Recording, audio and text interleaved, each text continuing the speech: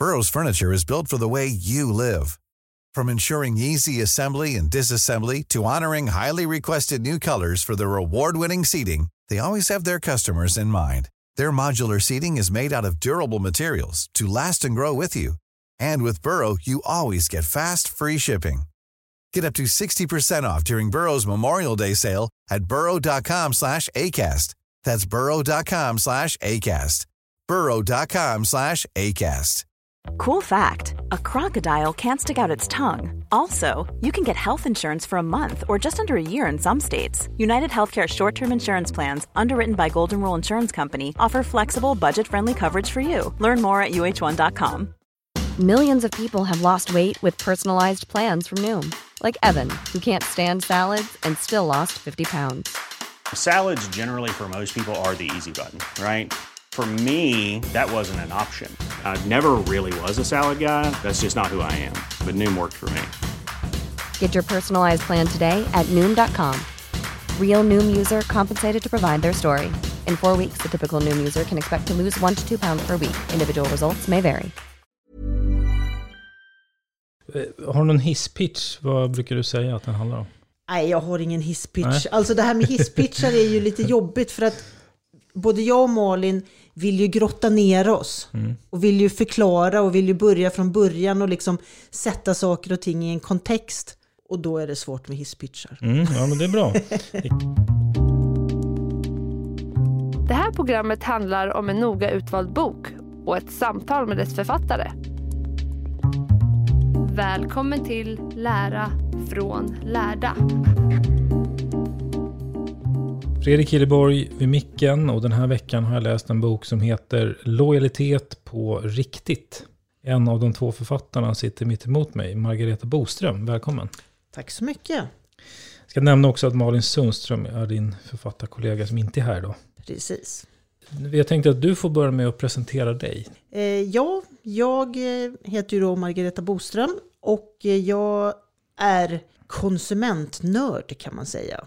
Jag tycker att det är fantastiskt roligt att studera konsumtion och konsumenter och konsumentbeteende och har en bakgrund inom akademin där jag under ett par år hade möjligheten att grotta ner mig i det här ämnet. Och i grund och botten så handlar det om mänsklig psykologi och det är ju väldigt, väldigt intressant. Och sen när man kan komplettera det med några kommersiella lager så blir det ju också en extra stort intresse. Så att bakgrund i akademin och sen har jag de senaste 12 åren jobbat som insiktsansvarig och affärsutvecklare på Jula-koncernen. Den här boken då, hur har den växt fram? Ja, den växte fram på det viset att jag och Malin i våra diskussioner kom fram till att det här ämnet pratas det mycket om, men det har skrivits egentligen väldigt lite om vad lojalitet är och hur det fungerar. Ordet används ju väldigt mycket, både i text och i diskussioner och i olika branschdiskussioner, framförallt inom handeln. Men egentligen så är det inte definierat. Precis, och det ska vi återkomma till. Precis. Du var inne på det mänskliga beteenden. Och det är ju det som liksom lägger grunden. Vilka mänskliga beteenden är viktiga för lojalitet, skulle du säga? Ja, egentligen så finns det ju 3 viktigaste grundläggande beteenden. Och det är trygghet, enkelhet och samhörighetssträvan kan man säga. Därför att människan är ju en social varelse som har ett stort bekräftelsebehov. Och man vill höra ihop, man vill liksom ha en resonansbotten med någon eller några. Och det är en viktig grund i lojaliteten. Människan vill vara lojal utifrån sig själv liksom, för då ingår man i något sammanhang. Tryggheten är också en väldigt viktig ingrediens. Och tryggheten är ju mångfacetterad i det här när man tittar på det så här. Därför att det handlar ju dels om trygghet, att man ska veta att man gör rätt, att man ska veta att man är accepterad, alltså inte gör bort sig, att man helt enkelt inte ställer till något, att man inte trampar någon på tårna eller vad det nu kan vara. Och sen så enkelhet, bortsett från att människan har ett bekräftelsebehov så är vi också lata varelser och vill egentligen ha enkelhet. Och enkelt i det här sammanhanget är ju inte simpelt. Det betyder ju mer att det ska vara med låg kognitiv ansträngning. Man ska inte stå och fundera på hur saker och ting hänger ihop och hur man ska agera. Utan helt enkelt vara helt på det klara med hur någonting ska göras eller vad som förväntas av en eller vad man själv kan förvänta sig. Det är ju också en väldigt viktig grej, att det ska vara enkelt att förstå vad man har framför sig. Man köper samma shampoo som man alltid har gjort. Ja, därför att det kostar ganska mycket kognitiv ansträngning att fundera på ett nytt shampoo. Precis.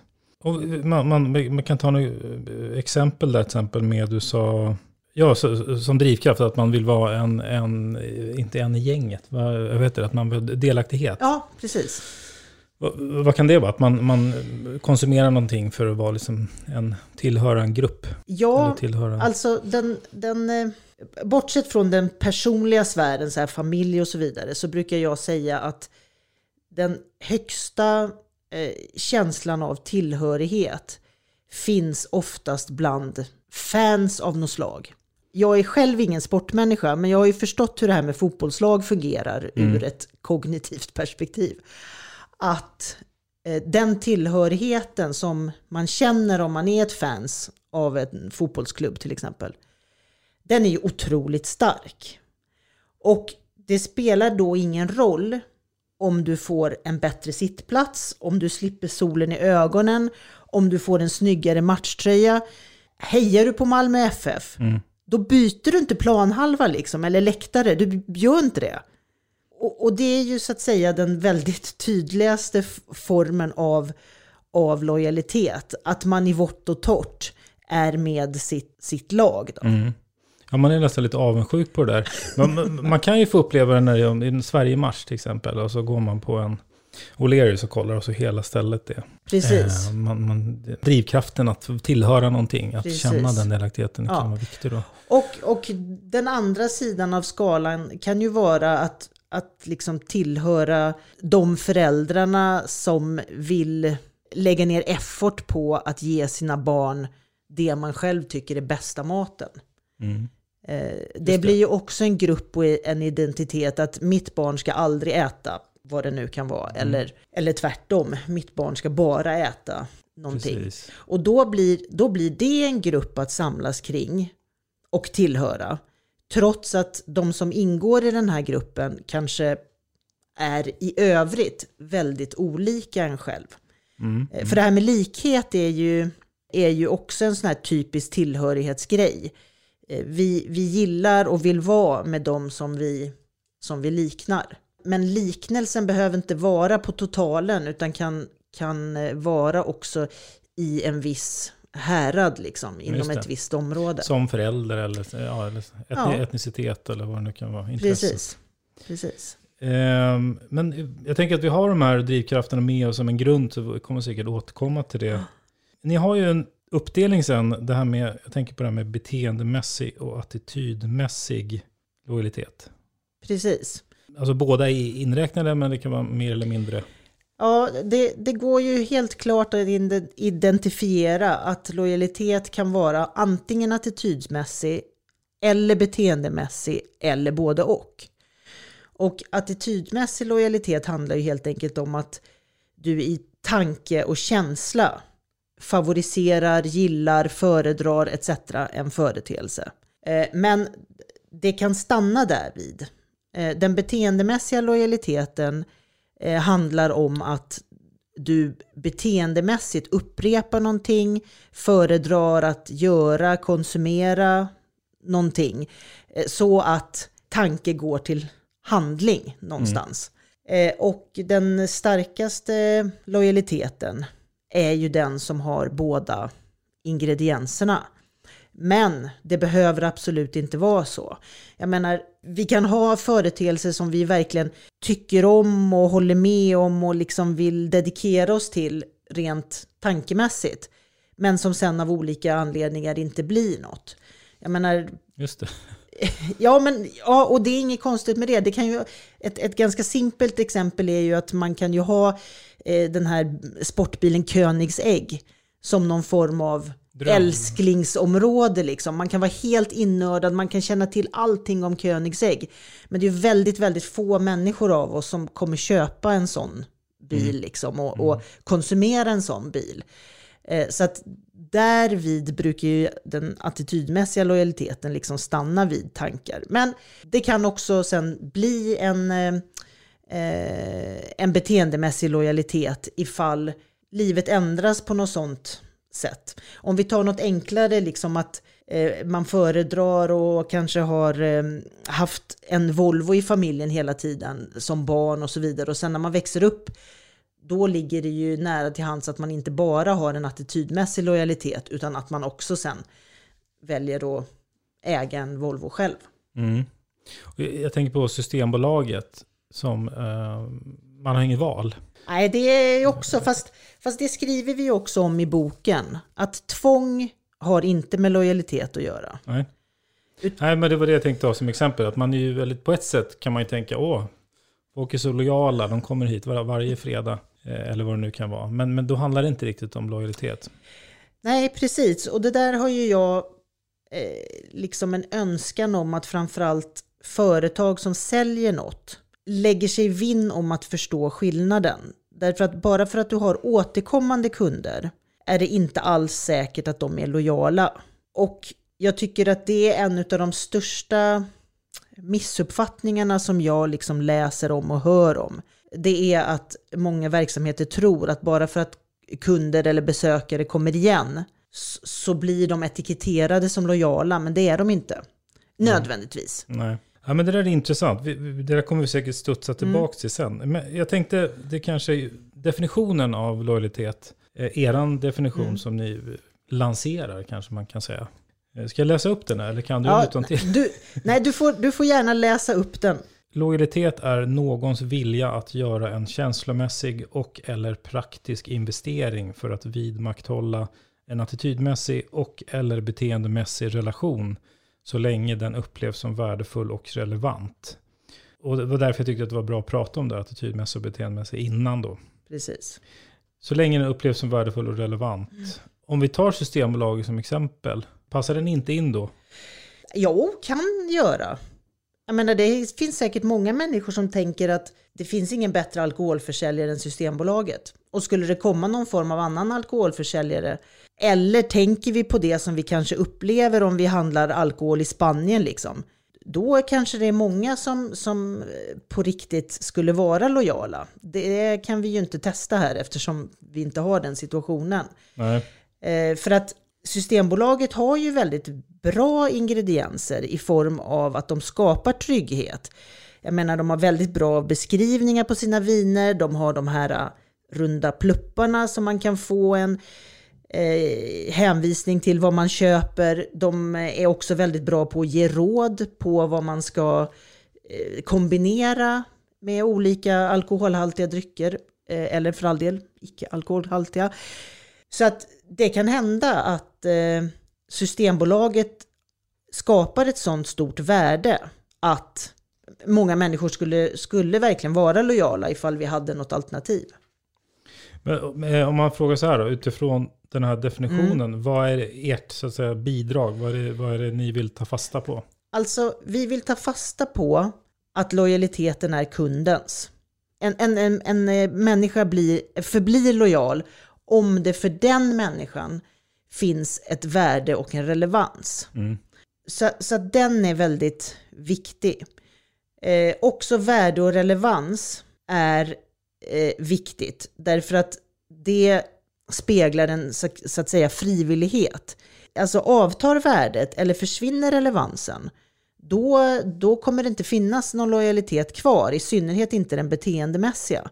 Och det är ju ganska ett typiskt exempel som jag brukar ta. Det är ju att när man är småbarnsförälder, då har man förmodligen, eller möjligtvis, en lojalitet till ett blöjmärke. Liksom. Man vet, köper jag det här, då blir det bara bra och jag har lugn och ro, etc. etc.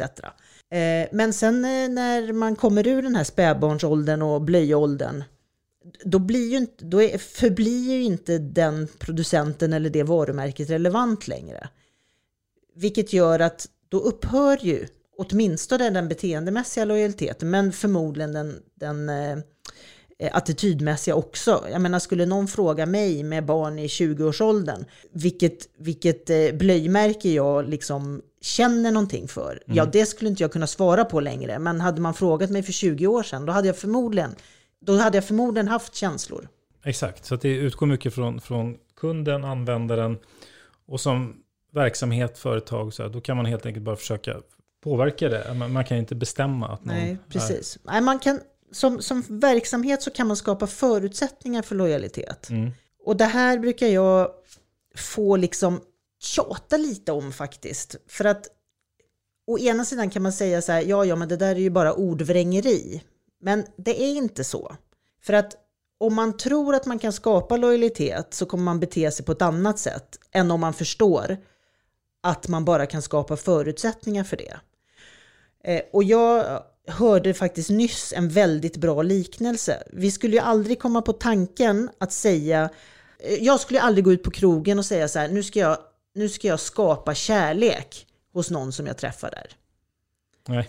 Det enda jag kan göra, det är att skapa förutsättningar för kärlek. Klä på mig lite snyggt, lukta lite gott, vara trevlig och så. Men jag kan ju aldrig tvinga eller tro att jag kan se till att någon blir kär i mig. Nej. Och det tyckte jag var klockligen liknelse, för då förstår man hur, ja, jag ska kanske inte säga absurt, men hur liksom felaktigt det blir. Och det vet vi ju. Det finns ju människor som tror att man kan skapa kärlek hos andra. Men och de kommer ju gå fel, för det funkar aldrig. Nej. Så lite bra paralleller där. Ja, faktiskt. Jag håller med. Och som jag tyckte var bra, ni beskriver det här med facetter. Ja.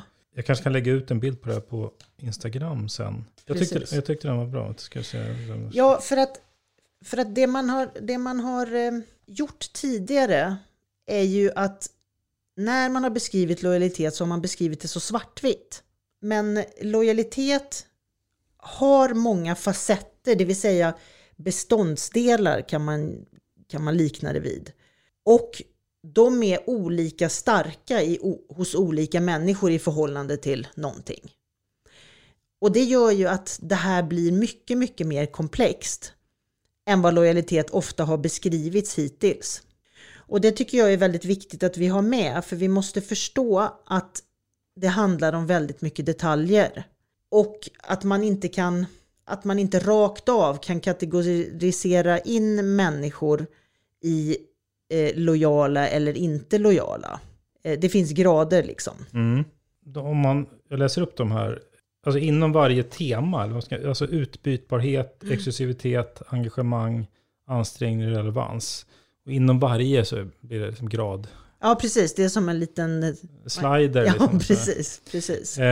Så om vi tänker utbytbarhet, då är det om det är lätt eller svårt att byta ut. Så att om vi tar en så shampoo eller ett varumärke som mjölk eller vad som helst, det är ju väldigt lätt att byta ut. Det är låg engagemang. Ja.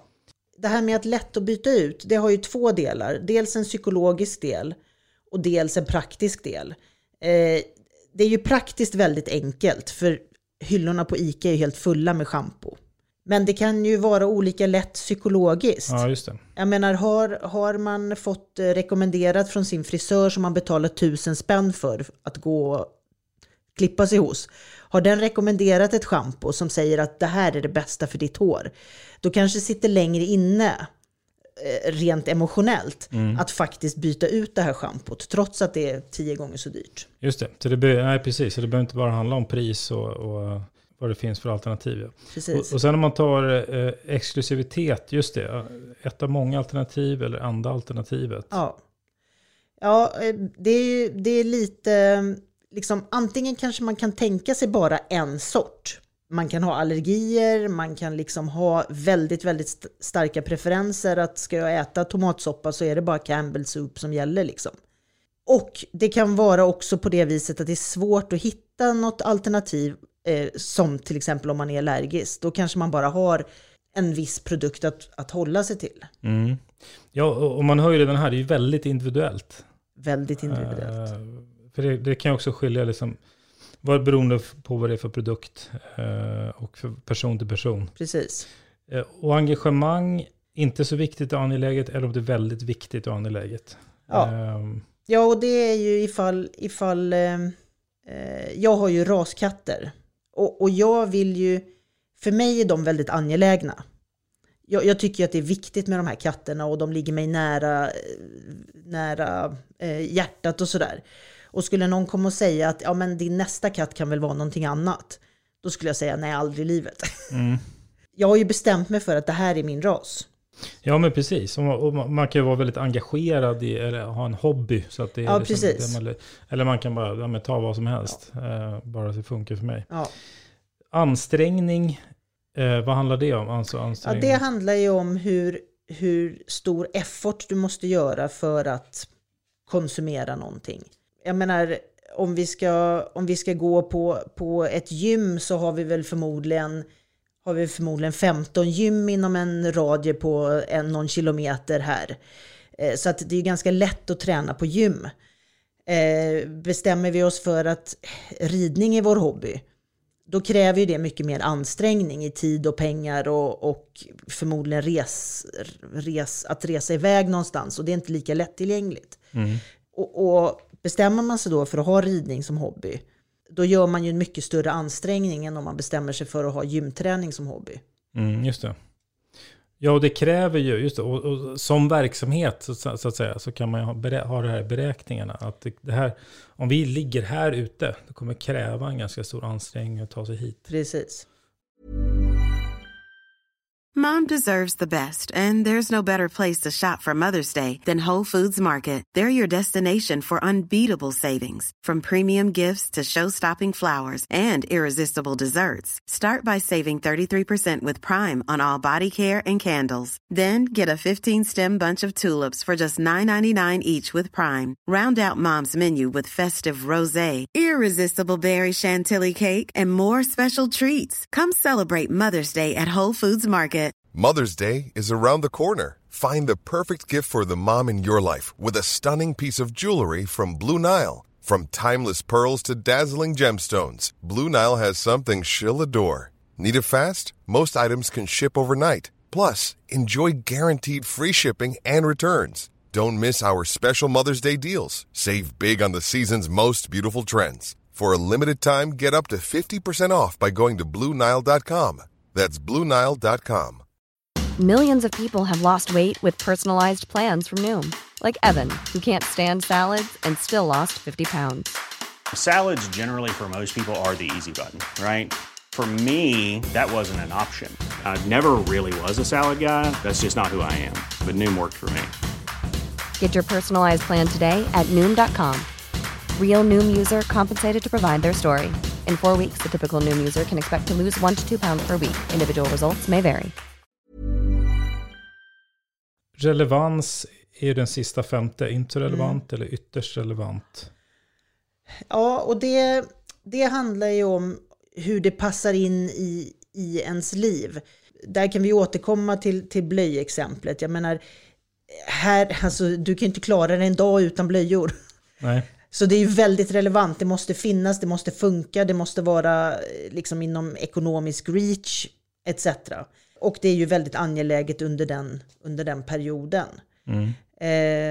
Men om det är en företeelse som så här inte känns så angelägen eller det som inte är så viktig och som framförallt inte talar till dig själv, då kommer du ju inte vara lika benägen till att vara lojal. Nej. Precis som du säger, det här blir ju då väldigt individuellt. Det här kan man ju liksom dra lite olika på alla de här 5. Och det visar ju liksom ännu mer tydligt det här att det är människans lojalitet. Ja, det är exakt. Jag tänkte det blir ju väldigt så. Och även om vi ser att både du och jag konsumerar samma varumärken, så kan ju de kan vara helt olika, helt olika attityder. Ja, drivkrafter bakom det. Det gör ju också lurigt. Det är lurigt. Och jag tänkte på det här också med samspel mellan verksamheter och människor. Jag tänkte just om man liksom flyttar sida så att säga, om man har en verksamhet. Hur ska man då skapa förutsättningar för lojalitet om man är en verksamhet? Den är ju väldigt, väldigt angelägen. Och börjar man att läsa den här boken så kan man ju undra, okej, går det att göra någonting här? Med tanke på att lojalitet är människans, med tanke på att lojalitet är olika för alla individer, så kan man ju tycka att okej, vad kan man göra här? Men det finns ju ett större antal gemensamma nämnare för att ändå skapa förutsättningar för lojalitet. De ligger ju i de här 3 som jag började med. Trygghet, enkelhet och behovet eller önskan om samhörighet. Och det som en verksamhet kan göra, det är ju att försöka fundera ut då, hur ska vi skapa de här 3 för våra kunder? Och det här är ju sällan någonting som man kan, till viss del kan man sitta på sin kammare och fundera ut det här, självklart. Men här krävs det ju verkligen ett engagemang och en nyfikenhet på kunderna. Och det är klart, har man miljontals kunder kan du ju inte gå in och förstå varenda enskild kund. Men det kommer finnas ganska många mönster som går igen hos de olika kunderna och vad de förväntar sig av din verksamhet. Så att förstå vad kunder eller medarbetare eller besökare upplever i förhållande till sin verksamhet, det är ju otroligt viktigt för att skapa förutsättningar för lojalitet. Har du några exempel på det där man har undersökt det här närmare och kanske upptäckt att vänta nu, det här är anledningen till att kunder är lojala till oss? Vi har ju bra exempel och jag har tagit upp lite om det i boken också. Det är ju Apotea. De gör det ju väldigt enkelt och tryggt för kunden att handla där. Det har de ju gjort genom till exempel att ha farmaceuter som du kan ta kontakt med om du ska köpa medicin. De har också gett dig väldigt många olika leveransalternativ och betalalternativ som liksom passar dig själv. De har förenklat sökfunktionerna så att du kan hitta det du faktiskt söker. Det är ju ibland svårare än och allt det här har ju gjort att det blir enkelt och tryggt. Och Apotea har ju legat liksom som svenskarnas e-handelsfavorit flera år i rad liksom i olika undersökningar. Men de gör ingen rocket science. Absolut inte. De håller sig till de här basic ingredienserna. Boost likadant inom kläd som har bara exploderat. Liksom att det är enkelt och snabbt och tryggt. Jag tänker på ett exempel som ni tog upp som jag tyckte var talande. Det var ju när liksom, exempelvis en mataffär. Och så tänker man sig då i den mataffären så här att men hit kommer folk för att de är lojala på grund av priset till exempel. Men så skulle man fråga dem så upptäcker man att nej, vänta nu, 40% de tycker det är så lätt att komma in och parkera. Ja. Det ligger precis intill en motorväg. Så det är bara svänga av. Det är därför folk är lojala. Alltså bara som ett exempel. Att man tror en sak och så kan det vara en annan. Ja, och det är ju därför som jag brukar säga att det är väldigt, väldigt viktigt att veta och undersöka. För att det kan vara helt andra saker än vad man tror. Och till exempel det här exemplet som du sa. Om vi vet att vi har lojala eller återkommande kunder just för lättillgängligheten rent fysiskt. Då kanske vi ska sätta upp en skylt till. Så att det blir ännu lättare för fler att hitta till den här butiken till exempel. Så att upptäcker man vad många folk uppskattar, då kan man förstärka det och få ytterligare andra att uppskatta samma sak. Och det har vi ju sett på Apotea. De började ju med kanske en handfull leveransalternativ och nu har de ju så många som man måste scrolla liksom. Därför att de har sett att bara det faktum att det finns genererar trafik och nöjda kunder. Jag sitter och tänker på banker också. Där är det ju mest att det är så jäkla krångligt att byta. Som att det får, alltså, där kan man ju lätt tro att man är lojal. Men, det är så, att det, men där är det ju mycket, skulle jag gissa, det som trygghet, alltså enkelhet de siktar på. Man är ju inte med på en bank för att man ingår i någon slags livsstil. Nej, om man inte är tillräckligt särskiljande. Ja, just det. De flesta tycker ju att våra storbankerna, det är bara same but different liksom. Men nu har vi ju lite nischbanker som kommer upp här och inte för allt länge sedan så startade ju Klarna Bank också. Och de har ju fått väldigt mycket bankkunder och kunder som nu har deras kreditkort och så. Och jag har inte sett någon undersökning på det, men jag kan absolut tänka mig att det finns många som faktiskt känner sig mer lojala till Klarna som bank. Just för att Klarna liksom underlättar och hjälper till i ganska många olika hänseenden. Inte bara liksom kontobankkontakterna, utan de hjälper till med shopping, de hjälper till att liksom göra en betalningsfej och så vidare. Men det här med att förstå kunden och fråga kunden. På ett sätt har nästan det blivit en trend. Så här, ibland när man handlar något och så får man liksom 30 mejl. Vad tyckte du om det? Vad tyckte du om det? Jag tänkte, jag kan inte svara. Det är det här liksom ängsliga nästan. Ja, och det där kan man ju fråga sig. Det där kan man verkligen ställa sig frågande till om man ska peppra folk med sådana undersökningar efter köp.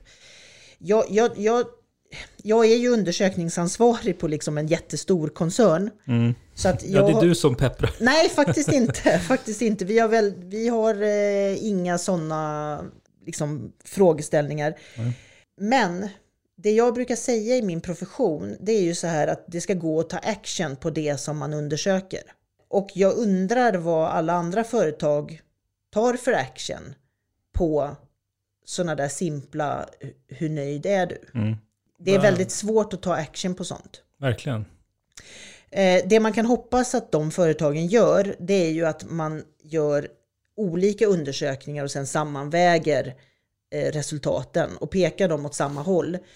Då ser man ju liksom någon form av trend vart man är på väg. Men mitt tydligaste råd, det är ju att man ska kroka arm med sin kundserviceenhet. De flesta företag, både liksom sådana som säljer något eller sådana som har tjänster eller så, har ju en kundservice.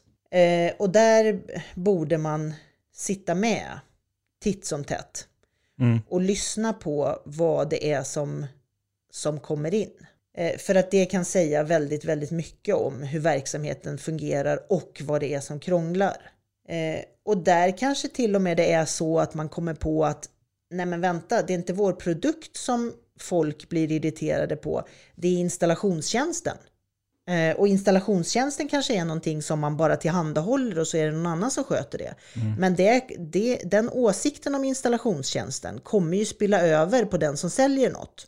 Vilket gör att man ju då får ta ansvar för installationstjänsten även fast den görs av något annat företag. Och den blir inte så uppenbar om man inte verkligen lyssnar efter den. För det är svårt att fråga om någonting som man inte har någon aning om. Ja, men exakt. Det gäller att försöka snappa upp på något sätt. Och ni beskriver också det här med att man inom en verksamhet, inom ett företag, att man kan försöka bli lite mer serviceinriktad. Lite tänket. Ja, alltså det handlar ju väldigt mycket om återigen det mellanmänskliga och den här tanken om enkelhet. Får jag hjälp, får jag service, då känner jag så här, wow, det är någon som bryr sig. Även om det kan vara automatgenererat. Vet ett företag att jag bor i en villa och att jag har en gräsmatta och att jag förut har köpt en gräsklippare, då vet ju det här företaget att jag borde gödsla min gräsmatta 4 gånger om året. Och det är samma gödsel 3 gånger och så ett annat gödsel 4:e gången. Det vore ju hur lätt som helst för det här företaget att ge mig den servicen, att påminna mig om att nu ska det gödslas. Och det är ju väldigt enkelt att automatgenerera, så man behöver inte sitta och manuellt ringa in. Nej. Men får jag ett sånt mejl som kund, då blir jag så här, just det, schysst, tack, jag påminner, för det glömmer jag alltid bort liksom. Så att den lilla servicen kostar typ ingenting, den kräver bara lite eftertanke. Så att det är en väldigt enkel del av servicen. Och å andra sidan är ju så här att man kan lämna in sin gräsklippare på service och vinterförvaring. Det blir ju en annan service som är mycket mer komplex och som man måste ta betalt för att ha en organisation för och så vidare. Men den uppskattas ju av jättemånga. Det är svårt att hålla på med sin robotgräsklippare. En annan sak jag tänkte på det här när man, för det kan ju vara otroligt hjälpsamt att fråga och försöka få insikter. Sen kan det ju vara också att kunden inte, alltså man vill komma på något som inte kunden vet än, helst. Det är ju det allra bästa.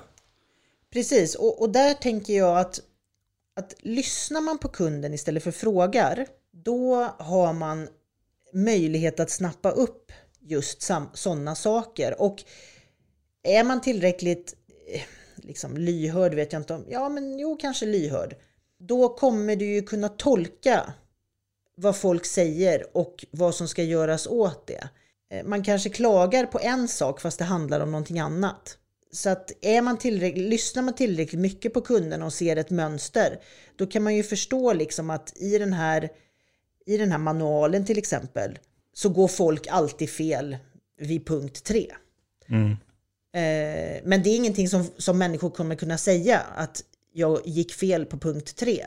Utan inser man liksom att, säger kunden att jag kunde inte koppla den här slangen, då vet man att den är på punkt 3 och då kan man liksom åtgärda den. Så att är man tillräckligt lyhörd så kommer man ju liksom komma fram till ganska bra lösningar. Det är ju som i ett vanligt parförhållande. Någon gnäller om varför måste du slänga dina sockar på golvet. Men vad det egentligen handlar om är att man tycker att man inte delar på hushållsarbetet liksom. Ja, mellan raderna. Vi har pratat lite om varje, eller lite om mycket kan man säga. Är det någon pusselbit? För sen i andra halvan av boken, ni pratar lite om hur man kan jobba och tänka och sådär. Någon pusselbit som du vill nämna som vi inte hunnit prata om? Ja, jag vill nämna ett väldigt enkelt sätt att bli mer kundfokuserad. Och det är ju att få in kunden mer i det vardagliga pratet. Nästan alla företag börjar sina månadsmöten eller veckomöten med att prata försäljningssiffror eller något annat säljrelaterat. Men ska vi liksom bestämma oss för att bli mer kundcentrerade, då ska vi börja alla sådana möten med någon kundhistoria, anekdot, feedback, upplevelse eller någonting som vi har rättat till eller något sånt. Då kan man säga så här, jaha, men kan det lösa saker? Jo, det man pratar om som viktigast, det kommer bli viktigast i folks liksom, både vad man tänker på och vad man agerar på. Så att det är en sån här väldigt simpel sak att börja med för att få en organisation att bli mer kundcentrerad. Och vår take på det här, det är att ju bättre verksamheten är för kunderna, desto mer lönsamt blir företaget. Det är ju bara ett annat sätt att driva sitt företag. Antingen driver man företaget inifrån och ut, det vill säga inifrån företagets värld ut till kunden, eller så gör man tvärtom.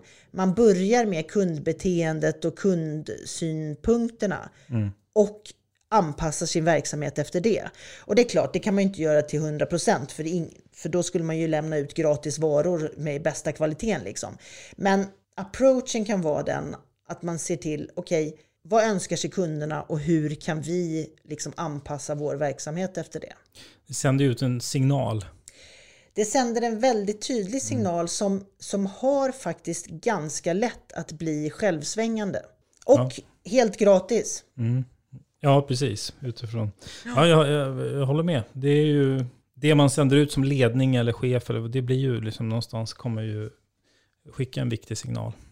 Det som brukar komma upp i de här diskussionerna, det är ju att företag eller verksamheter säger sig att kunden är mycket mera illojal nu för tiden. Och det skulle jag väl också vilja kommentera på, för då lägger man någonstans ansvaret på kunden. Men det är ju företaget som har ansvaret för att skapa förutsättningar för lojalitet. Och kunden som sådan är knappast illojal. Nej, det finns ju ingen anledning. Det finns ju, för ska man vara illojal, då ska man ju ha ett uppenbart aggression eller liksom någon negativa känslor. Men det som händer är ju att konsumenter då snarare känner en likgiltighet. Liksom. Det där är inte viktigt för mig. Och människan som sådan blir knappast mindre lojal. Därför lojalitet är en viktig känsla för människan. Det är bara det att lojaliteten liksom pekar mot andra företeelser än ett visst företag som klagar över illojala kunder. Liksom. Så att den diskussionen kan man också skippa diskussionen kring illojala kunder, utan fundera istället på hur kan vi som verksamhet förbättra oss så att förutsättningarna blir bättre för lojalitet. Precis, för det är aldrig att man tänker som kund sen, nej men nu ska jag bli lite illojal mot det här varumärket. Det gör man ju inte. Nej, utan du bara, har du handlat någonstans så blir det inte relevant eller du flyttar och liksom i förlängningen så tycker jag till exempel att alla företag som håller på med och diskuterar churn rate, alltså jag vet inte vad det svenska ordet är, men det finns ju väldigt många företag som liksom ger bra erbjudanden till en kund som är på väg bort. Det tycker jag definitivt att man ska sluta med på momangen. Kunder som är på väg bort av en oftast bra anledning. Och det är inte dem man ska fokusera på, utan man ska fokusera på de som vill vara kvar. Och ännu bättre, fokusera på så att flera kunder vill vara kvar av sig själv. Att få kunder att bli kvar för att de får ett halvår till med lägre avgift eller vad det kan vara. Det är ingen bra grej. Det är inget långsiktigt. Nej, precis. Om vi ska skicka med en rekommendation till den som lyssnar kring ämnet, förutom att läsa boken, har du någon rekommendation? Ja, att man verkligen ska prata om lojalitet utifrån kunden. Det kan låta simpelt, men det är inte simpelt. Utan man kan dra de här tydliga parallellerna mot kärlek. Liksom. Vi kan inte få folk att bli kära i oss. Nej, precis. Starka varumärken har man en stark relation till. Ja, precis. Om man lyssnar på det här och vill ställa någon fråga till dig, vart hittar man dig någonstans? Då tycker jag att LinkedIn är väldigt bra. Så där kan man hitta mig. Tack till dig för att du var med. Tack för att jag fick komma.